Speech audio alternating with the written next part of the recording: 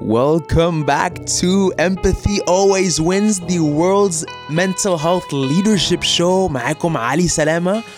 والنهاردة is episode 3 of season 2. It's been almost maybe 8 days since the whole thing went pretty much up in the air with the sexual assault case in Egypt, and pretty much when I decided to resume Empathy Always Wins. So, without further ado, pretty much today is the day when we get into the movement and into the mind of someone who played a key role and someone who literally started it with the whole exposure, or how do you even say it? The girl that literally exposed the guy. Fuck that. So, without further ado, this is Sabah.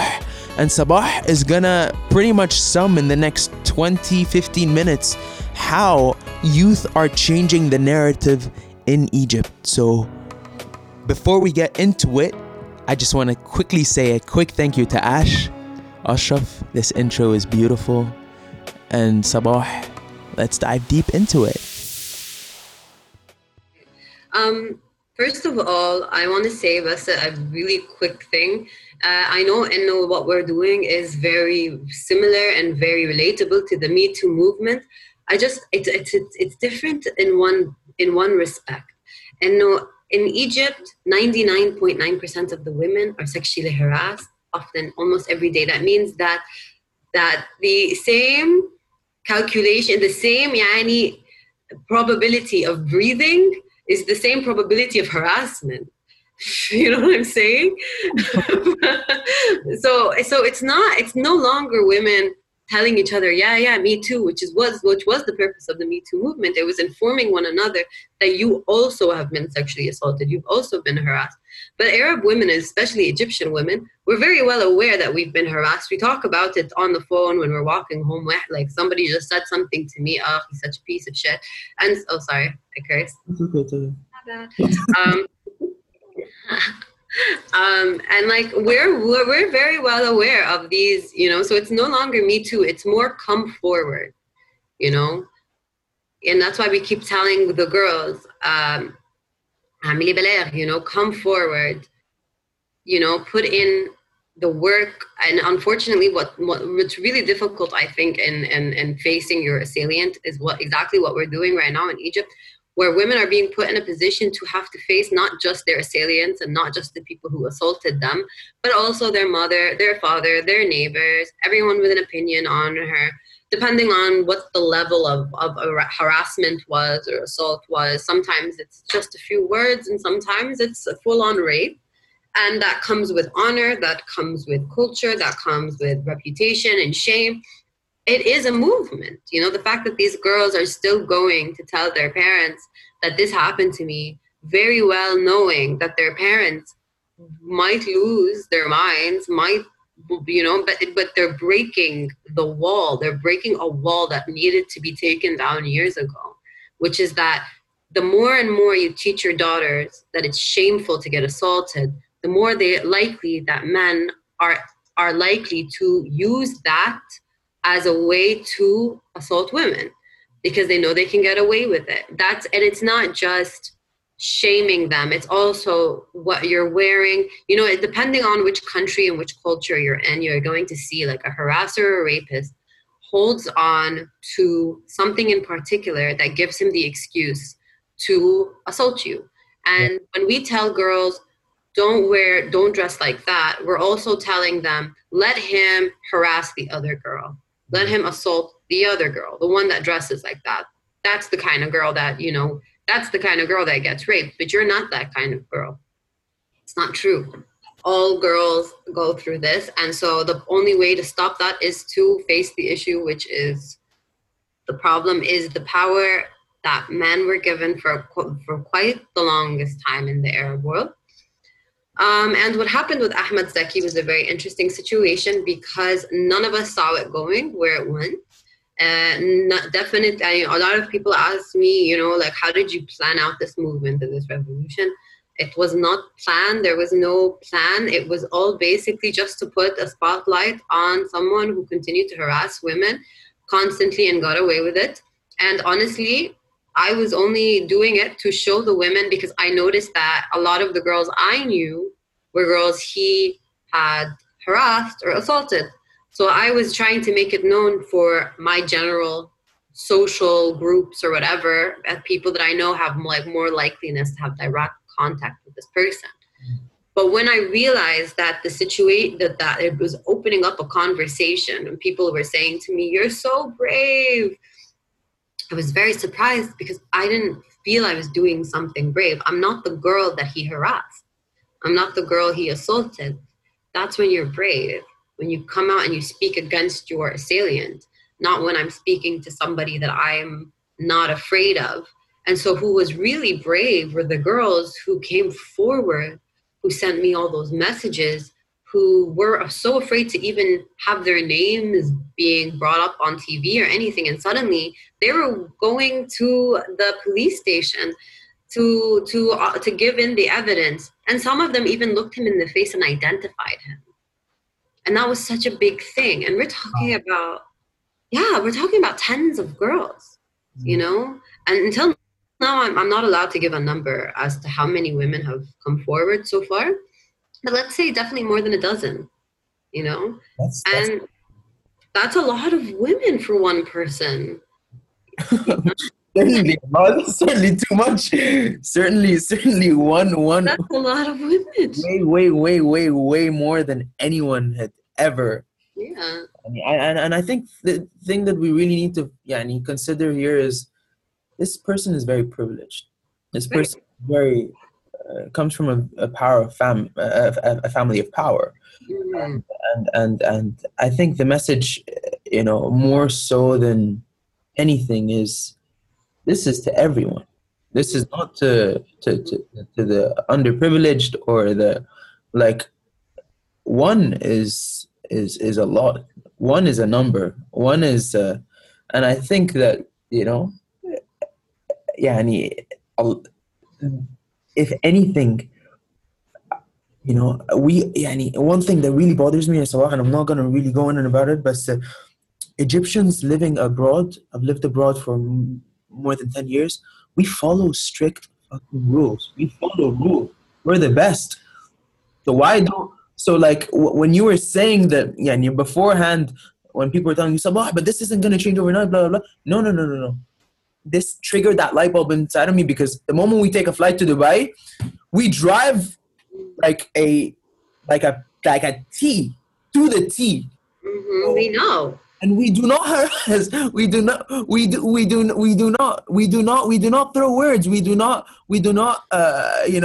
put our hands under the table. We don't do that stuff. So that's exactly, and I'm sorry, I just really want to say one thing. I mean, definitely a lot of people have tried to attach what Ahmed Zaki did to a mental illness. And that's something we're going to talk about, by the way, because it's not representative at all. No, mentally ill patients can't get out of bed, and they have problems taking showers. They don't have that super, impressive amount of energy to go out. I didn't feel like he slept. I felt like this was what he did all day long, for him to reach that certain amount of number. And yes, I know that there is a likelihood for of course there's some kind of mental instability there, and of course there's some kind of issue there. That is a condition that shouldn't be labeled under a very wide term that right. Is a illness. That is not a choice. People do not choose to be mentally ill. Thank you. It's not a choice, and that's exactly what I was trying to say. That the issue is that if we look down on it, when Ahmed Zaki needed to control himself, he did. He didn't do it when he was in front of other people. He didn't do it in the streets. He didn't do it when he was in front of his parents. He knew when to control himself. So he had control of himself. And so he allowed himself to force people when he wanted to, when it was in complete darkness, and he paid people off and he did all these things because he wanted to get away with it. A person who has a mental health issue doesn't have that much of an option, because their body is way more in control. And even I, as a person who has mental health issues, at some point, I know that the leading feeling that I'm feeling, which is my depression or my sadness or my anxiety or whatever, is available, but I don't place it upon other people as their responsibilities to have to take care of me. No, Sabah, this is one thing that I really want to clarify. Another thing that I wanted to talk about is shame. So, يعني you are very involved with this case, and Yeah. you are one of the champions of this case alongside the select anonymous group of people that we do hail as well, alongside the women that have come forward. But Yeah. what would you tell the parent right now that's listening to us, and it's like, لا أنا بنتي عمرها ما لا, this is not, because the other, let's just put it that way, the other is bothering. It's really bothering. Right. Because the other is also a daughter to someone. Exactly. And so how would you open that maybe fuse or caress it a little bit so that there is some sort of awareness around that? Because something that I have experienced firsthandly from a survivor of Ahmed is a parent who refused to believe Right. her daughter, even though she was indeed raped. From Ahmed Bassam Zaki. Yes, and she was sent to an institution as well to recover. What would you tell a parent, not just from Ahmed, from victim blaming? I really want you to maybe drop a line or two around that. How can we? You've dealt with it. How can, if you were a mother tomorrow, how would you deal with it? Right. If it was me that had the child in which somebody, so here's the thing, if I was to ever have a child, so, and especially if it's a girl, definitely we would have the discussion of what we would do if we were when we were feeling like we wanted to please someone we loved or had feelings for or didn't have feelings for, but we wanted to please someone in that sexual realm. And I would tell them, before anything, I would inform them of their rights as a human being almost immediately. I think parents should speak about the law with their kids more than they should about scaring them about their reputation, because scaring them for their reputation puts them in a position to hide. And as we can see, as this has blatantly showed us, that that's all that's going to happen. For us to assume that women are perfect or complete angels is so unfair to women. Yeah. Nobody is perfect. Nobody is complete. Nobody has it all 100. And even somebody who does things that you consider wrong probably doesn't consider it wrong. Even so, you have to start looking at your children as something other than a reputation, and stop putting your egos in your children. And if you can't love your child for who they are, then you are never ready to be a parent. But your child should not have to teach you to be one.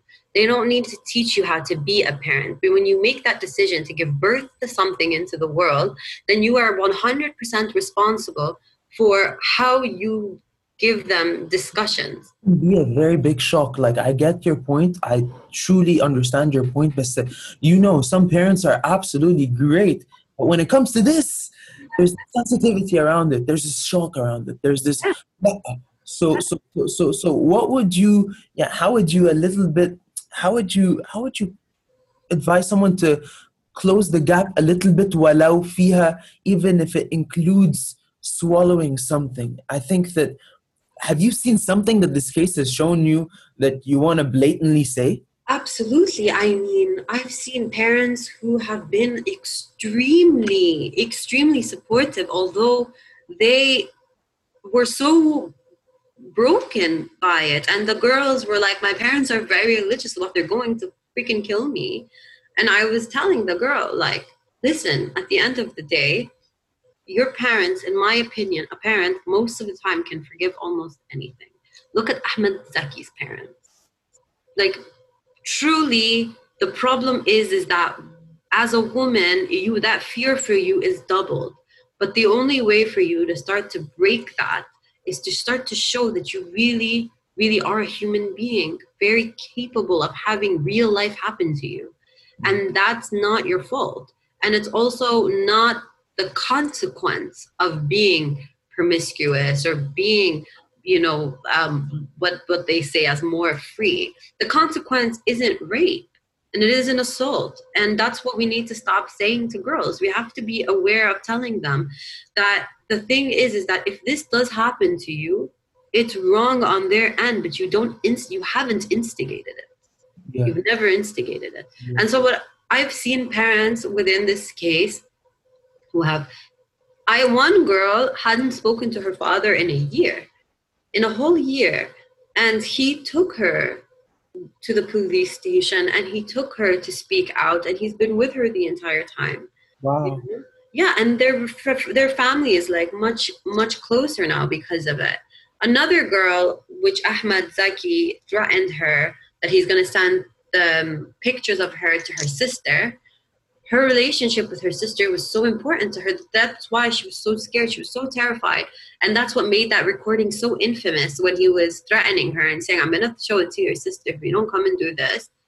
She went to the police station and her sister was with her to support her. There's nothing that... The only real harm Ahmed Zaki did was convince these girls that he used what their families have told them against their families. And boys like that will manipulate anything to get a girl to do what they want. And that's why it's very important to tell your daughters that the only thing they need to know is that they can tell you anything, no matter what. Even if it breaks your heart, even if you feel like it's going to give you a heart, they can tell you anything. Essentially, which is love without any condition, which is love without a shut off, which is love without all the labels that we put on. Sabah, yani, this can easily turn into a 2-episode podcast, but Definitely. I really want to say thank you. Of course. Thank you for having me. Oh, this is. I think we're gonna have many more of those.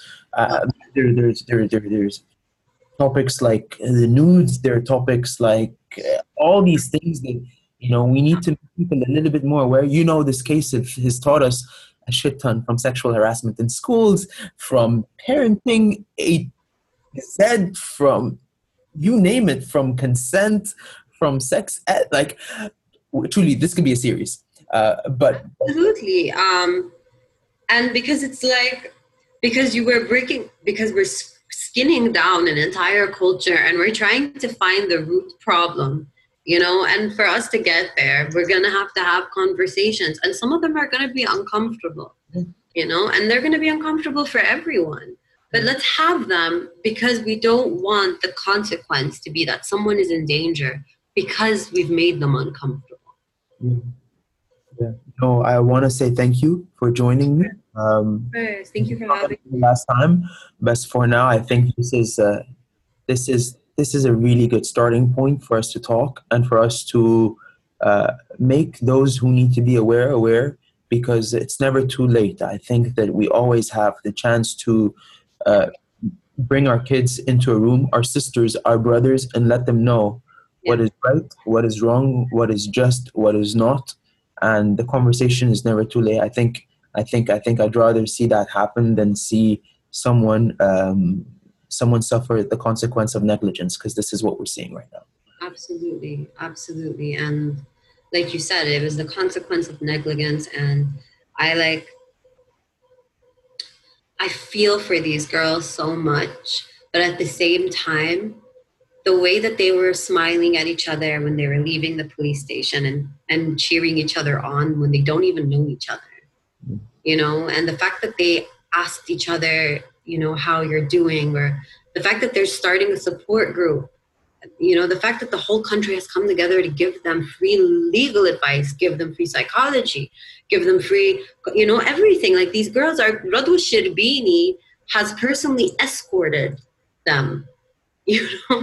Like, the amount of things that we're seeing now, although it has come under some terrifying circumstances, is really beautiful. And unfortunately, it wasn't, it wasn't under, like we said, not under the best circumstances, but honestly, most beautiful things don't happen under great circumstances. Yeah.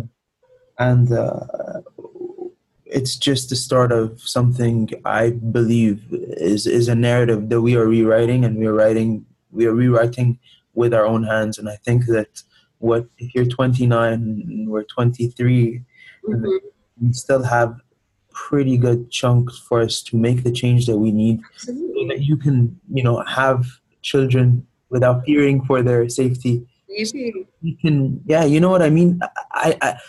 You're not the first person that says if I have or when I have, without that, sense of, we were raised to believe children were excited, and that has changed because of what we see in today's world. And unfortunately, Yeah. that isn't normal. I'm sorry to say, but that isn't normal. And empathy is a skill set that once instilled in men, and I believe that those girls understood how they felt, and that's why they were smiling, and that's why they came out stronger, because empathy will always win. It always will. Absolutely. And I think that, you do wrong, you can hide it all you want, but it's going to find its way out. So you might as well just, and it's okay. It's okay to admit you're wrong, and it's okay to want to change. There is nothing embarrassing or shameful about saying, maybe I could have thought this through. That's how we learn. There's nothing shameful about experience. As long as you put your hands up and you say, hey, you know what? I'm mastering myself. I'm doing my best. This is, I'm trying not to hurt anybody, and I'm making that a conscious effort. Then you can't really put that pressure on yourself. And I think, again, like just before we shut, this is my last thing, is that girls, for them to be able to grow, they're going to have to experience life. And for them to experience life, that might cause a little bit of havoc, a little bit of problems, but you have to let them be human. Thank you so much. Thank you so much for having me. So as you can see, or as you can hear, we could have literally gone on for, I could say, easy hour. But for the purposes of this daily show, we'll just keep it very short and sweet. So I hope you guys really understood what we're talking about when it comes to really having open conversations with people that we might feel otherwise uncomfortable having these conversations with. But the bottom line is, it's time. It's really time to change the narrative, and it's time to own our own freaking lives in a way that gives other people the clarity and freedom to experience and live life without fear and without judgment. So that being said, thank you so much, Habibti Sabah, and feel free to tune in every single day on Apple Music and Spotify, or wherever you get your podcasts. DM me at Ali Salama, or DM me at Empathy Always Wins. We're still figuring out some really cool content to put out there, but for now, stay tuned, and we'll see you next episode على حلقة جديدة on Empathy Always Wins. Thank you guys, and have a lovely night.